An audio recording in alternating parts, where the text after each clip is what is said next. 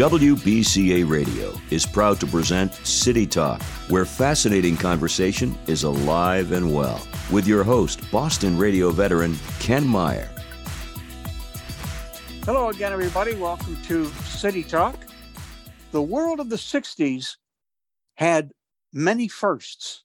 The first astronaut, the first expansion of the major leagues in baseball, and the reason why we are doing this interview, because WBZ-TV, which was the first television station in Massachusetts, had the first anchor woman. And she is joining us on this very special edition of City Talk. She is Joanne Desmond. And Joanne, it's a privilege to talk to a lady who was a first, and that's you. Well, thank you. Yes, I was. And I was privileged to be so. And I love WBZ because of that. Did you grow up in Massachusetts? No, I didn't. I think in another life I did, because it always felt like home to me. and so much of the reporting that I did in Boston was really showed what an important place Boston is still, even though it was so important at the beginning of our country. But still, a lot of big things were happening there in Boston. It was a very exciting career for me in the 60s. Where did you grow up, and what made you decide you wanted to tackle the medium for bringing in a paycheck? Well, I grew up in a suburb of Chicago and went to Northwestern University, which was very big on broadcast. Well, actually, there was no class in broadcasting at that time, but I was interested in theater arts and so forth. And so my degree was actually a BS in science, because I also decided I might go to medical school. So I had a lot of science training, and that came in very handy when I was a reporter in Boston. Okay, so how did you get from Chicago? What led you to Boston? How did you get the job at BZ? That's a really good question. I thought in my mind, what's a place in the United States that has some of the most interesting people in it and the most interesting universities? Where could I find things that are exciting and fascinating and new? And Boston was it, hands down. The finest universities, some of the best hospitals, some of the best science was being done there at MIT and at Harvard. And to me, it was just a very thrilling city. And besides, I love the beautiful architecture. So for me, it just was home. And I kept thinking, I should have grown up here. This should have been home.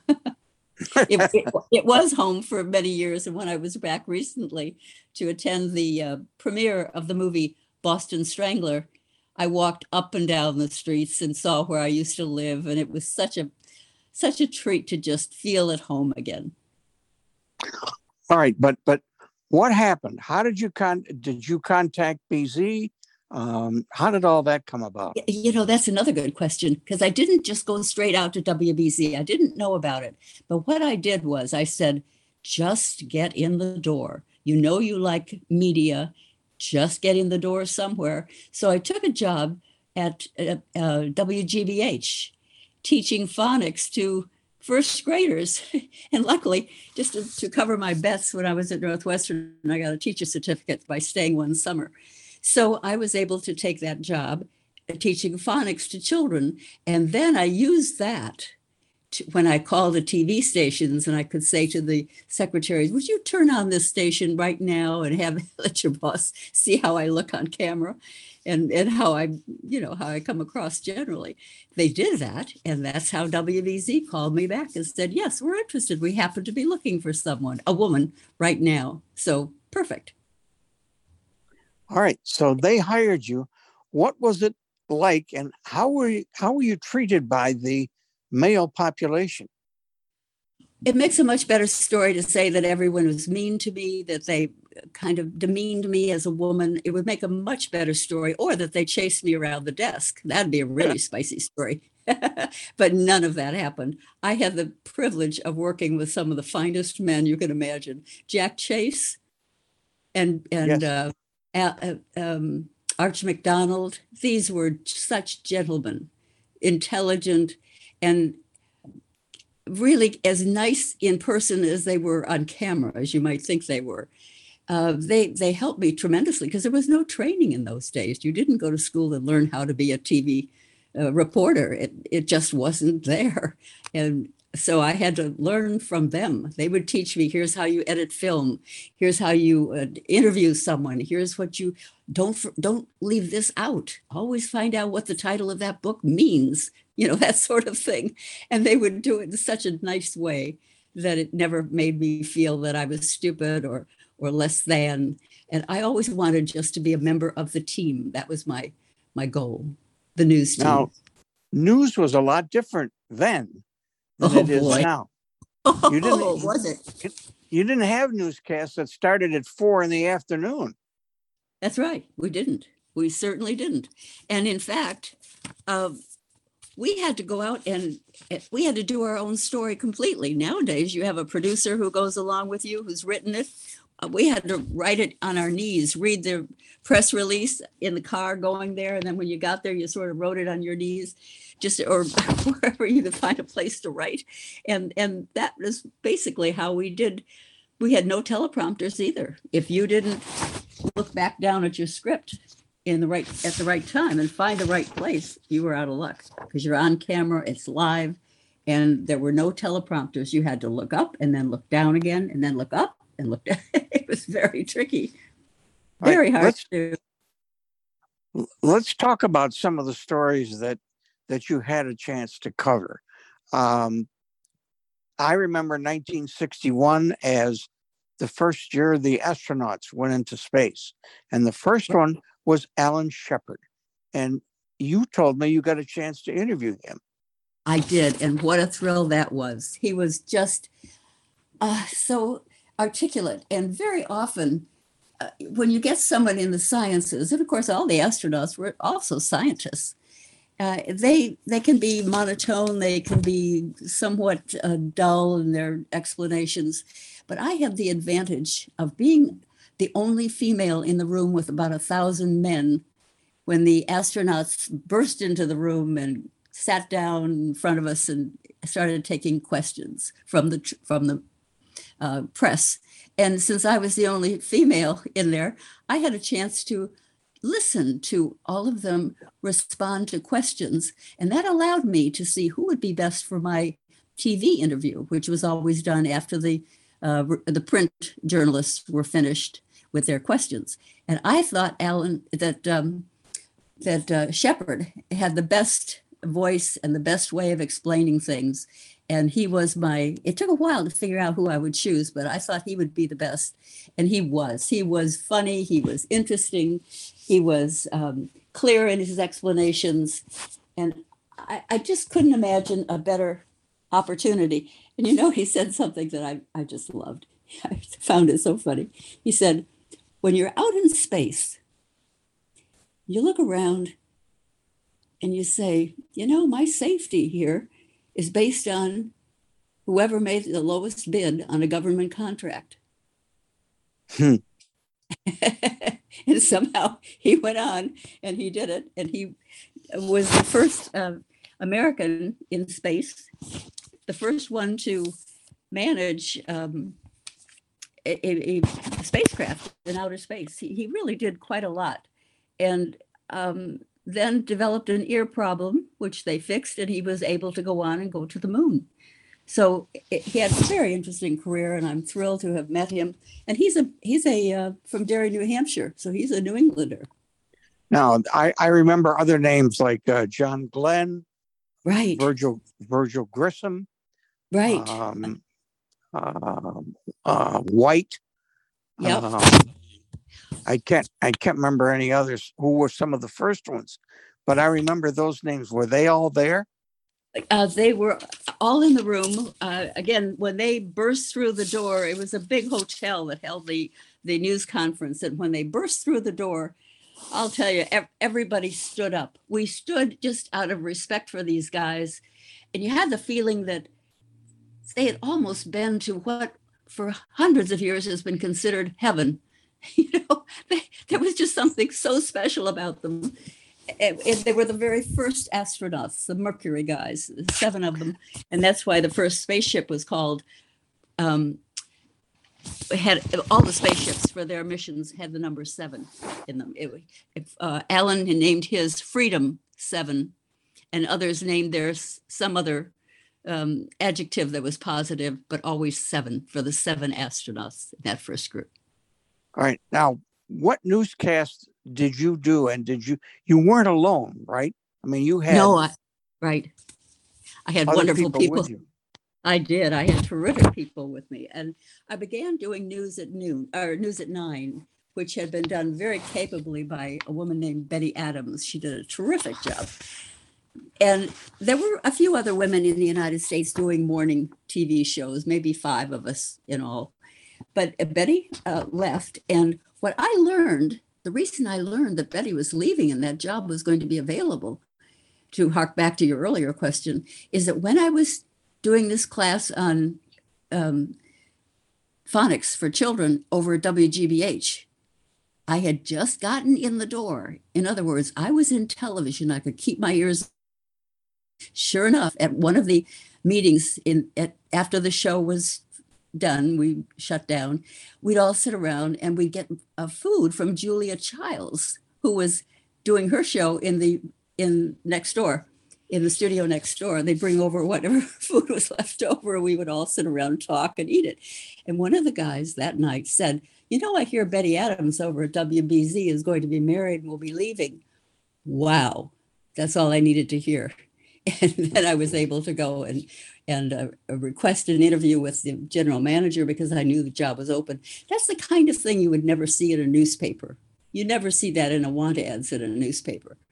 And so I think the technique of just get in the door, get into the field that you're interested in, start somewhere, even if it's at the bottom or in a slightly different area, but just get in and then keep your ears open for other opportunities.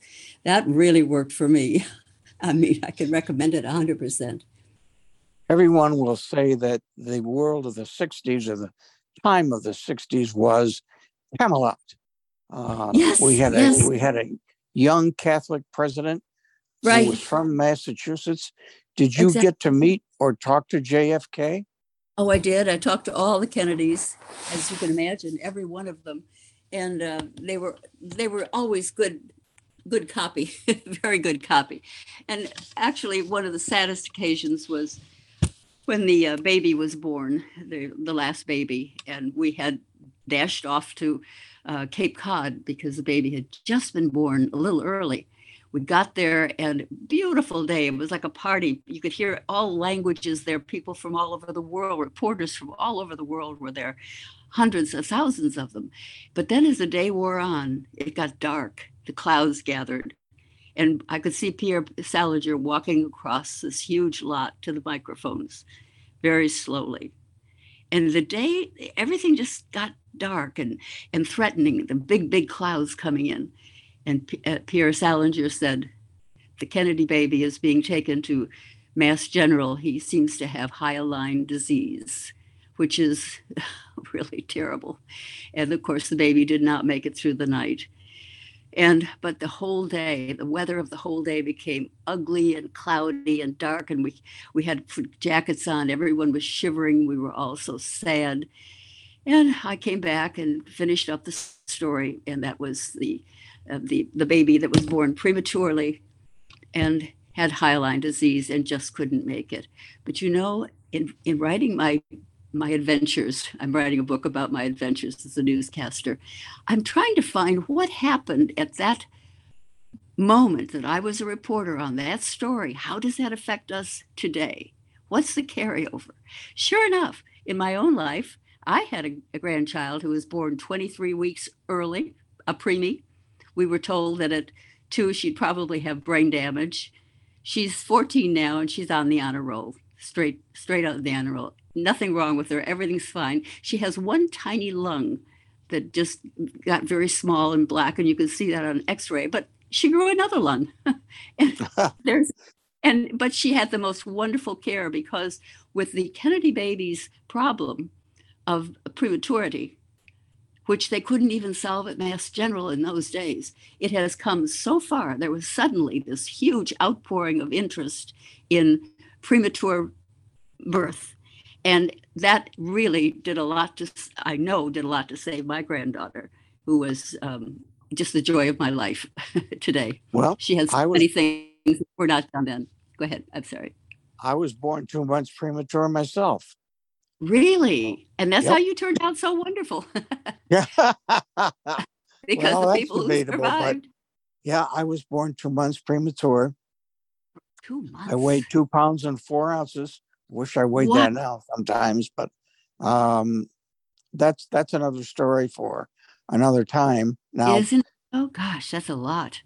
And everyone's in those days they didn't have what they have in today's world, you know. no, they did not. Nope. Yeah. Um, Well, now, mm, everyone says that the Kennedy assassination made television come of age. What about really? that for you? What about that for you? Well, I'm sure that everybody can remember where they were the day that Kennedy was assassinated. I mean, it's just one of those things that was so permanently in our minds, so completely saved in our memory. Where I'll tell you what my little story is, and it's, to me, it's a very important story, and it's definitely in my list of adventures. My job on that particular day was to do what they called riding the waves, riding the waves. And that meant you had the AP Associated Press machine was up in front, an irritating little machine that kept rat-tat-tatting all day. And the news would spill out the front, all printed out on this thing. It was like a big printer. And then we had UPS, United Press Services. And these two machines is where we got a lot of our news. In fact, one's job was to go up and rip off the news as it came through and watch for anything that might be a bulletin. But bulletins were always announced in the loud, busy newsroom by a ding, ding, ding, ding, ding. So when you'd hear that, and that I was riding the machines on that particular afternoon, and I had to wait for the dings. Suddenly, it began dinging like crazy. Ding, ding, ding. It wouldn't stop. So I ran over and I said, oh boy, on my watch, this should happen. Who do I call? Clearly, there's a mistake. There's something broken in the machine. I better call. Who do I call? And then as I looked again, it said in capital letters, get off. Everybody off. What? I couldn't understand this. And again, ding, ding, ding, ding, ding. And then a pause. Nothing's coming out. And then again, everybody off. Get off. These machines received news feeds from all over the world. So they were telling everybody all over the world, no more news feeds. Leave us alone. We got something coming up here that's too big to have anything else get in its way. Sure enough, then came the words slowly, President Kennedy shot, and on and on and on the rest of the story. And I immediately whirled around and said, hey, guys, get over here. And of course, everybody ran over right away to see what this was about. And we were all stunned, absolutely stunned. But there wasn't time to allow yourself to be stunned because our wonderful news director, Ed Fooey, came in and said, okay, Joanne, you go here. And you go with Ed Dukes, the photographer, and Jack, you go here, and somebody else, you go there. He gave us assignments right away. We dashed out to our cars. And mine was to go see Tip O'Neill. I can't imagine. Well, Tip couldn't even talk. Usually when he'd see me, he'd say, hello, darling, in that wonderful voice of his, hello, darling. And on this day, he didn't say that. He was crying. He was weeping, and his face was all swollen from tears.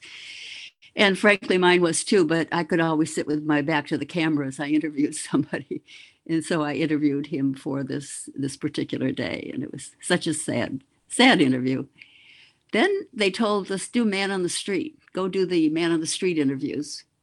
So I thought, what could I do that'd be different, that'd be unique? And as I came out after finishing with Tip, noticed a car stopped at a light. And I thought, oh, that's what I need. A car. That would be interesting. Get a whole bunch of people in a car. I've never seen that done as a man on the street. So I ran over and I took my microphone, my handheld mic, and I thrust it in the car, and they were all crying in there. Some were gasping with the tears as the news came over their radio. And this is the story I got. And then I pulled it out just as the light changed, pulled my mic out, and the car drove away. They used that piece every newscast for the next 3 or 4 days. It was so good. I mean, it sort of brought closure to the whole thing. You're driving off into the future with this sorrow that you have to bear. And that was it. That was it. Everybody has their memories. I remember Walter Cronkite, of course. Yes. And those were also the days of the Huntley-Brinkley report, which Exactly. BZ carried because they were an NBC affiliate. That's right. Exactly. But you've got a great memory. You're absolutely right. And we came on right after Huntley-Brinkley. So we were in big shoes. But I remember going on the air that night. The Kennedy was shot, and we were out to the very last minute and just dashed back to the studio, not having time to comb my hair or put on makeup or even lipstick, nothing. I just went on the air, and so did everybody else. We just stumbled through the rest of the day because it was so hard to do. But you're right. It was Huntley-Brinkley before us. And they, of course, had something to say about the shooting, a lot to say. But we were in Boston, which is his hometown. It was our hometown boy. So our news show had tremendous importance that night, even though I didn't look my best. Do you remember where you were when the Oswald shooting was covered live by NBC? I remember watching it. We were having dinner at my aunt's house, and it happened live. The others were covering what was going on at the Capitol, but NBC was covering it live. And I even can remember the announcer. His name was Tom Pettit of NBC News. I remember him, of course. Was covering that live. Where were you that day? I think I was still in college. I wasn't working. I know I wasn't. Okay. I don't know. It didn't happen on my time at WBC. Okay. Must have been another. Just curious. Now, other people that you met, I know you were talking with Morgan White the other day about Martin Luther King. Oh, wonderful man. Oh, I kept thinking, I'm going to tell my grandchildren about this someday. And of course I have. But I didn't have grandchildren, didn't even have a husband in those days. But I was so thrilled to meet him. And what to me was incredible was that I learned from him through my question. I couldn't figure out a good question to ask him. I thought, gee, what do I ask this guy? He's been asked every question imaginable all over the United States, all over the world, in fact. And what can I ask this unique, this different? And then I thought, wait a minute, he kind of looks like a professor dressed in his dark suit, and he was listening to people. He wasn't a big celebrity. When I walked in the room, he wasn't this big gesticulating, surrounded by hundreds, the way so many people who were the person of the day that I was there to interview. Not at all. When I walked into the room, he was listening quietly to someone talk to him. And he looked like a professor. And I thought, that's right. He did he got his PhD here at Boston University. I'll ask him a question about that. So, and then I thought, Henry David Thoreau, I know that's a kind of a fancy name, but in Boston, you have Thoreau Parks, you have Thoreau Walks. I mean, it's kind of a household name. It's not too highfalutin to ask him if he was influenced by reading Henry David Thoreau while he was a graduate student here. Wow. I asked him that question and he took off and he wouldn't stop. He just said that had been one of the most profound influences for him in terms of civil disobedience. Certainly it didn't start his whole movement. That was within him and depended on many other connections he had with Ebenezer Church in the South and all of the other friends and everything really combined to make him feel it was important to step out and be the head of this program. But what he did discover in Boston was civil disobedience. And he found that it was way back in 1800s that this was all being talked about through his work as a PhD student. And he said, this is where I thought civil disobedience. If a law isn't good, if it's a bad law, it does not need to be obeyed. I agree with Henry David Thoreau. And so civil disobedience began in Boston. All right. Your name has come to light recently because of a new movie that has Right. been released about the Boston Strangler, and you're in it. Uh, Well, they I've been in show, this, I have not seen the movie as yet, but I uh know that they show actual footage of you doing some reporting. right. Did you have to okay anything that was used in the movie, or how did all this happen? Oh, yeah, boy, is that a good question. That was a big legal thing. You have to do what's called a licensing contract. And we had to sit down and have a Zoom meeting with the company. It was a Disney company that was that had to do with getting the whole movie together. And they and my son-in-law happens to be a producer of commercials, and so he knew a lot about licensing because he's licensing almost every day things to be used in commercials. So he helped. He was there for me, and they had their people, and it was a very legal thing, and they paid me even to use this. And what is amusing, at least I think it is, that little piece of film when I was 23 years old, I stole. I nicked it. I took it out of the archives my next to last day on the job. I was going to be married, and I took it, and then I felt bad about it. I went to my boss the next day and said, "Oh, Ed, I'm not a thief, and I have to confess I took this little piece of film, but you know it was one of the most creative things I ever did." And Ed said, we just been sold to CBS. Take whatever you want. Go back and get 4 or 5 more." And I did. I did, and gave them back to WBZ when I was out there in March, and they were thrilled to have them because everything was burned when they sold to CBS that was there, even my wonderful interview with Martin Luther King. But here's the funny thing. That little roll I took with me. I was getting married the next day, and I took that roll of film in the bottom of a shoebox, little cardboard shoebox, and it. And then being in the military, my husband was a West Pointer.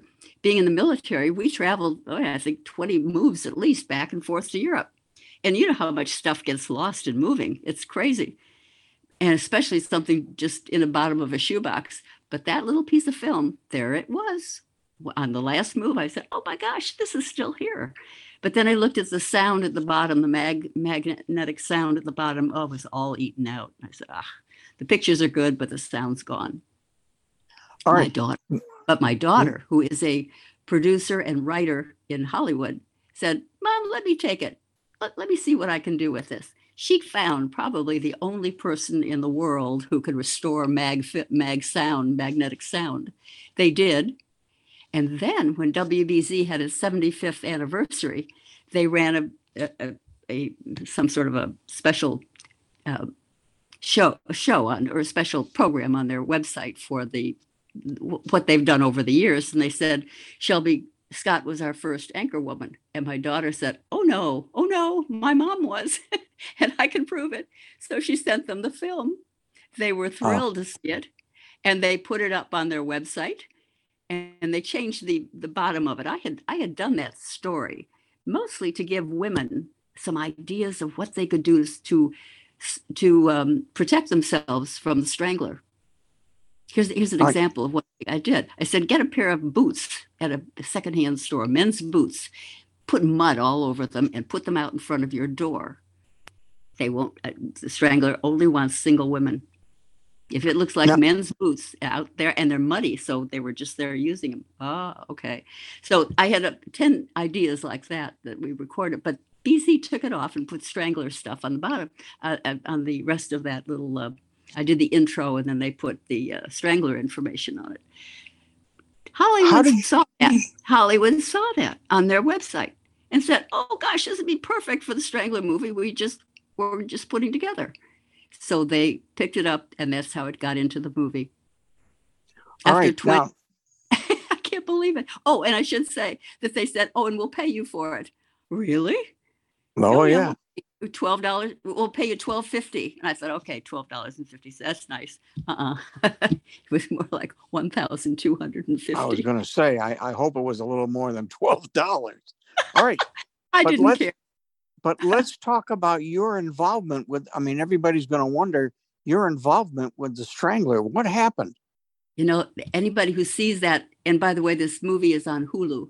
Anyone who watches the movie will see me doing this report, but I knew in the back of my mind that I was getting fan letters from someone who signed them at the bottom, Albert DeSalvo, and gave me his home address.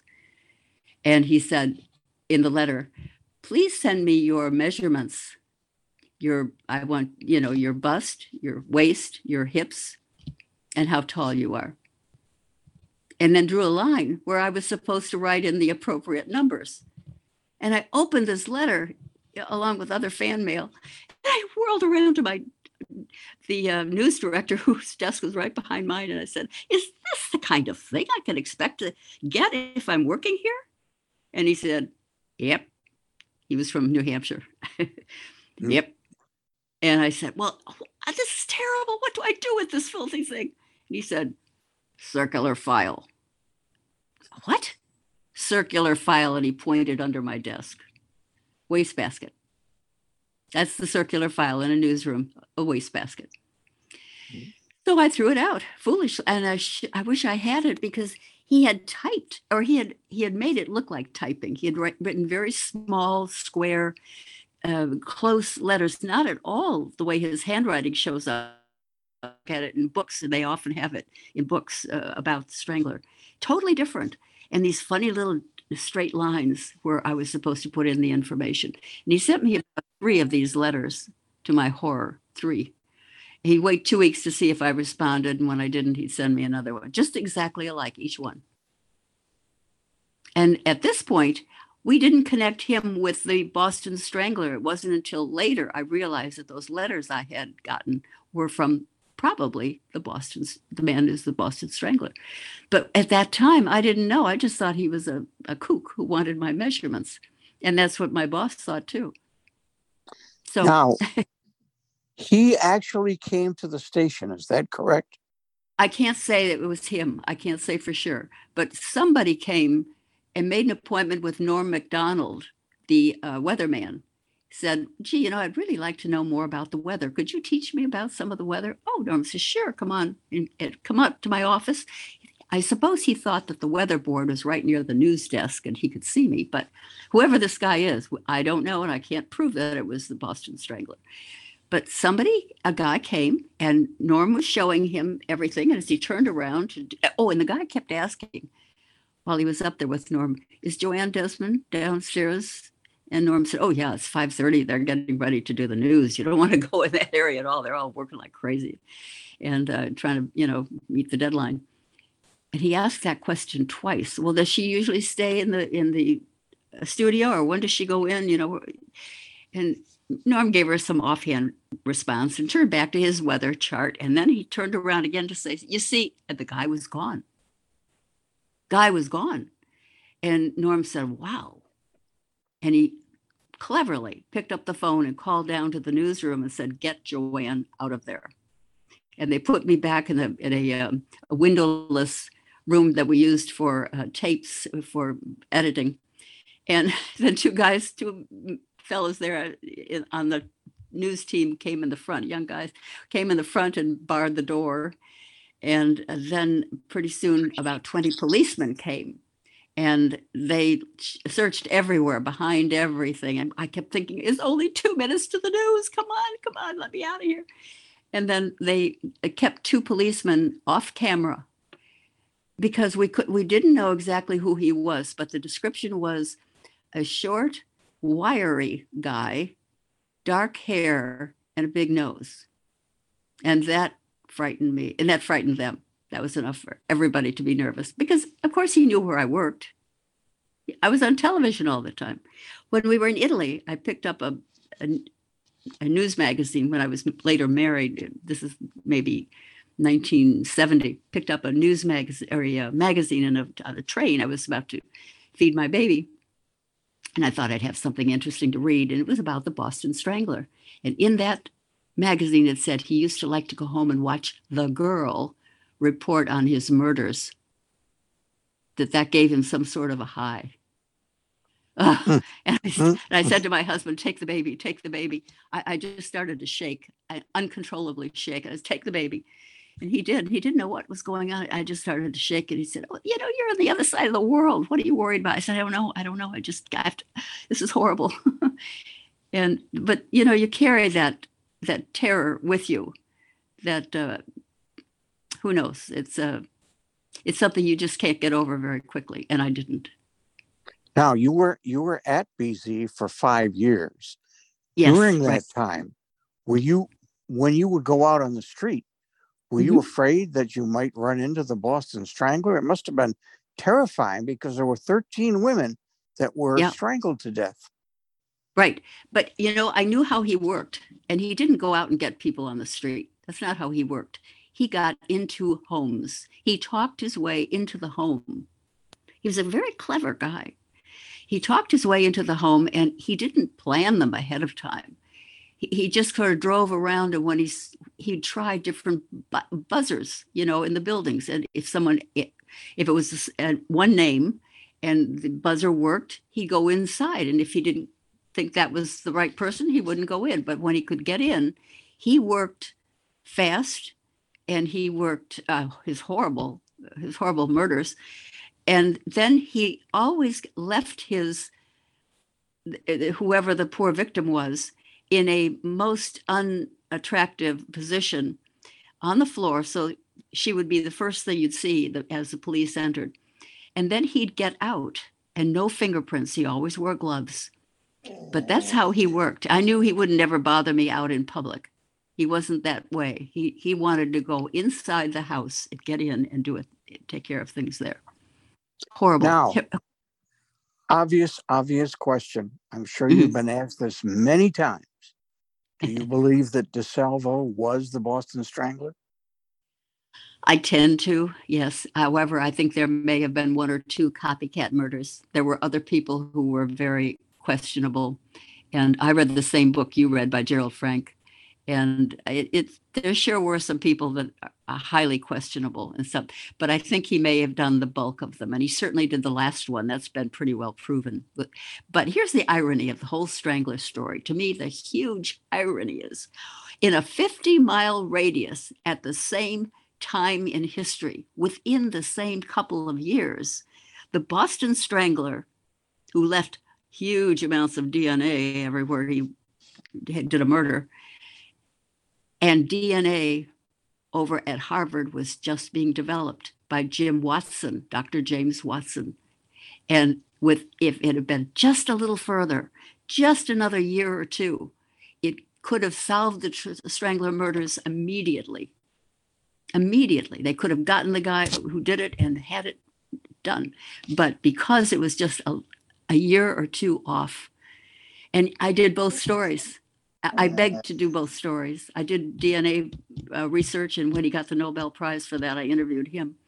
And I kept thinking, what a shame we didn't have this just a few years more. Now, of course, all crimes that have anything that look like rape are quickly solved by using DNA. All right. You were at BZ for 5 years. Obvious Yep. question. Why did you leave? Well, Cupid, I met someone on the job, and I thought he was kind of silly. It was a job that I didn't want to go to. And I begged to let somebody else do it, but they said no. You're up. It's your turn. This is a staged disaster that was a rehearsal for a possible real disaster. And so you had guys in moulages, which are rubber looking wounds. They're just rubber. You take them right off. It's like masks, Halloween masks. And they were rolling around on the ground, you know, just it was, the whole thing was a big disaster drill. And I didn't want to do it. But here in a tent was a young man who came out and said, coffee, anybody? And I said, oh, I'd love a cup of coffee. Oh, well, come into my tent. And that was a big mistake. Never go into the tent. No, I'm kidding. I'm kidding. I did go in and have a cup of coffee, and that's when he took off his helmet. and it told me his name and asked me what I was doing, and was interested. And he said, "Well, maybe you'd like to have dinner sometime." Well, maybe, I don't know. And so he did get my number and called me at the station about a week later, and we went out to dinner, and then another dinner, and began dating, and that was pretty much it. And he was from the military, or the military. Fort Devens is right close by, and all the Fort Devens people were there to be the ones who would respond to a disaster. So that's why he was there. So it was both the victims and the first responders, and that was it. And we were married, and his first assignment was in Turkey, Ankara, Turkey. So I had to leave BZ. There was no way I could stay, and it was. I felt it was time to have a family, raise a family. But I did go on in television the rest of my life, and have done. That's what I was going to ask you. If you can, give us a rough time capsule as to what you have done leading up to now. Well, what I did when I left BZ and got to Turkey was, well, first of all, I should say that I had a letter from them saying that I was going to Turkey and that I would be probably sitting in on a lot of conferences on military issues, and that I might want to contact the TV stations back in the States if I found out anything that was really interesting and wasn't top secret. And sure enough, we did go to a lot of briefings all over South America. And there were times when I would get on the phone and say, that uprising they had, that was instigated, and here's why, and that sort of thing. So I had that relationship, but probably more to the point, when I got to Korea, which was our first assignment, I talked to the man who was the head of a colonel, head of the TV and radio division and communications, into doing a TV series on Koreans and the Korean culture, because a lot of the GIs were getting into trouble over there. They were young kids, and my heart went out to them. There wasn't a lot to do, but I thought, gee, and they said the USO buses go out empty every week. No one's on them. No one wants to go. The guys are down drinking, picking up girls and all that sort of thing. So I said, well, no, let me do a series on the Korean culture, which I did 12 programs, and it won several awards, I'm happy to say. Then when we moved back to the States, I talked them into doing a program up at my medical center when I take my kids up to have their medical checkups. I let them know I'd been in television, and that I would like to do a series at some point. Well, sure enough, they called me and said, we are thinking about doing something called Doctor's House Call. It will be a 20-program series on a different disease of the week. I did that. I was the writer and the host of that program. It got the Cable Ace Award, and it was great fun and stimulating. And of course, having been pre-med in college, it was right up my alley. And now I'm just having the fun of going back over the wonderful years I've had of using media and having seen it change, as you said at the beginning. Boy, has it changed. Now, I got to ask you, you watch the news every night? Are you a news junkie? Absolutely. Absolutely. And I just find that it's almost an addiction, or maybe I don't have an off button. Maybe when you're a reporter, you don't get those off buttons. Are you in Los Angeles now, or are you still I'm in Southern California generally, and I'm sort of between homes at this point. You get tired of the phrase breaking news? No, I don't. I just know that the current now is not what we used then, but things are so different. Do you? Does that bother you? Definitely. Really? Tell me how. Well, you'll hear a story at the beginning of the newscast, and on the next a half hour later, it's still breaking news, which drives me. And another thing that drives me crazy is when they will tease a story.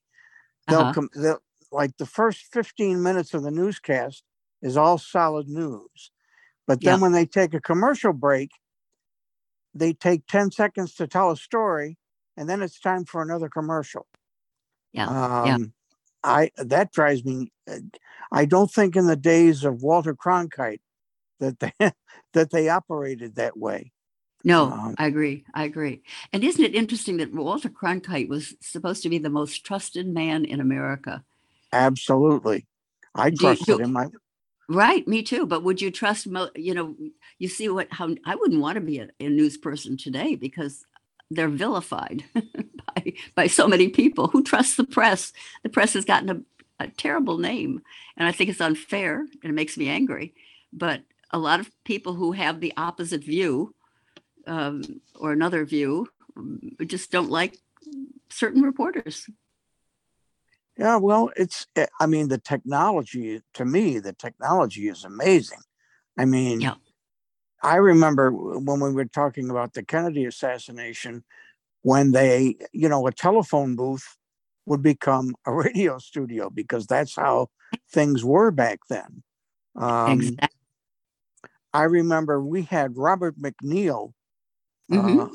of the McNeil-Lehrer Report in the studio one night, and we played a tape for him being on the air broadcasting to NBC at the time of the assassination. And his comment was, "Gee, I sounded like a kid back then." But now technology is so wonderful. I mean, you can listen to a report in Ireland or England or Ukraine, and it sounds like it's local. That part of the news I love. Yes, right. It's excellent. I think that's great. I'm not crazy about some of the things that happen in this country right now. No, that's right. Politically, or with all the school shootings, or somebody who gets in a wrong car and gets shot. Isn't that incredible? Incredible. I just have trouble believing. I mean, I have to believe it, but we never had that growing up. You never saw that happen. I don't think so. I think you're right. I don't think so. Now, one thing that's kind of different now, as compared to in my day, we could not even raise an eyebrow if it was going to show how we felt about a news story. We couldn't do any body language. We couldn't change our voice slightly in any way that might imply that we didn't like what we were talking about or reporting on, or that we had a thought, a feeling about it, or a belief about it. We couldn't do that. We had to be absolutely messengers of facts and nothing else. Well, in today's world, it's quite different. If you tell me what TV stations, if anyone tells me what TV stations they watch, I probably can guess what their politics is, what their political view is. Yeah, I got a hunch Fox is going to have a lot of trouble restoring people's faith in them as a news organization. Yes, and yet I just saw someone analyzing that the other night on PBS, and he said, there are people who will just say, who won't even hear that. They won't even hear what's going on at Fox, because it won't be on Fox station, that's for sure. And if they are devoted to the message that Fox has, they probably won't hear it. And, that's, again, in my day, we just couldn't have anything except an attitude of delivery and no message with it, no personal message with it at all. You'd be called upstairs if you raised an eyebrow inappropriately, or if you made, gave any sort of body language that said, "Isn't this crazy?"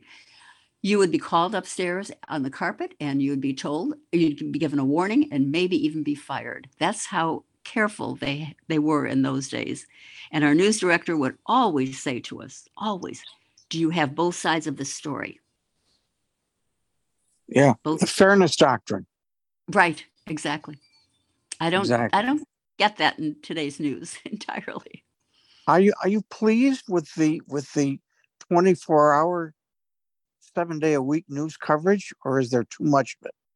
Well, that's too much for me right now in my busy world. I'm teaching quite a lot. And of course, I'm writing my book of adventures as an anchor woman, trying to put all of this in and trying to connect it to what's going on today. Anything that I covered in any chapter of my book, I am showing how today it has changed things. For example, and that takes a lot of time and a lot of research. So I'm busy as in another media in print journalism now.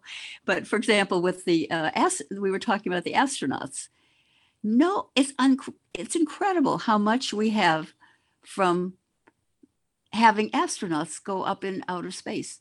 We have things like the little hand vacuums that we use around the house. We have LASIK eye surgery.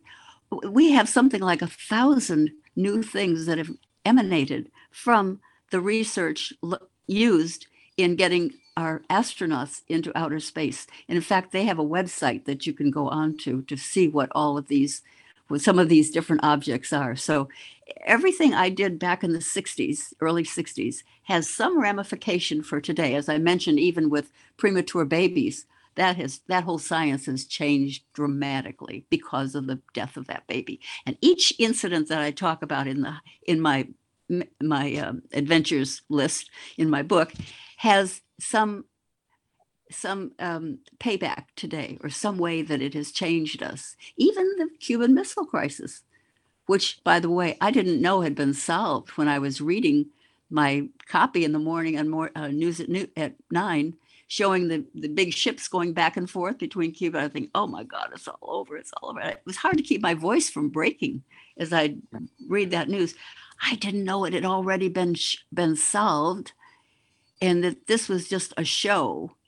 This was the last few days of the Cuban Missile Crisis were a show, because they didn't want the Turkish, some of our devices in Turkey part of the deal was they would have to be dismantled.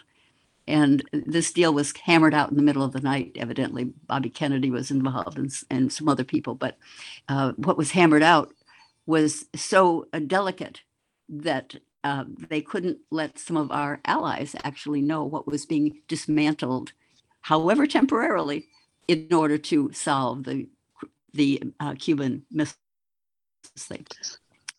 Well, but I found out years later that it had been over for 3 days when I was reading the news copy.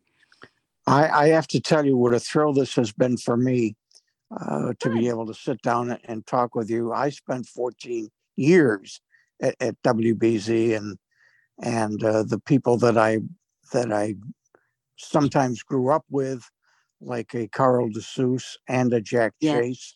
I would see Jack every morning, because he would get together with Don Kent, and they would go up to the cafeteria and have a cup of coffee before they went on the air. Oh, I remember that cafeteria up there. Yes. Oh my gosh. I was still working at the time with a character named Larry Glick. So I got to see Jack, and he was so nice to me, and so was his wife Nadine. Yes. They were just wonderful people. And really? I'm thrilled that you were able to work there and put your mark in history, as it were, on a radio station like that.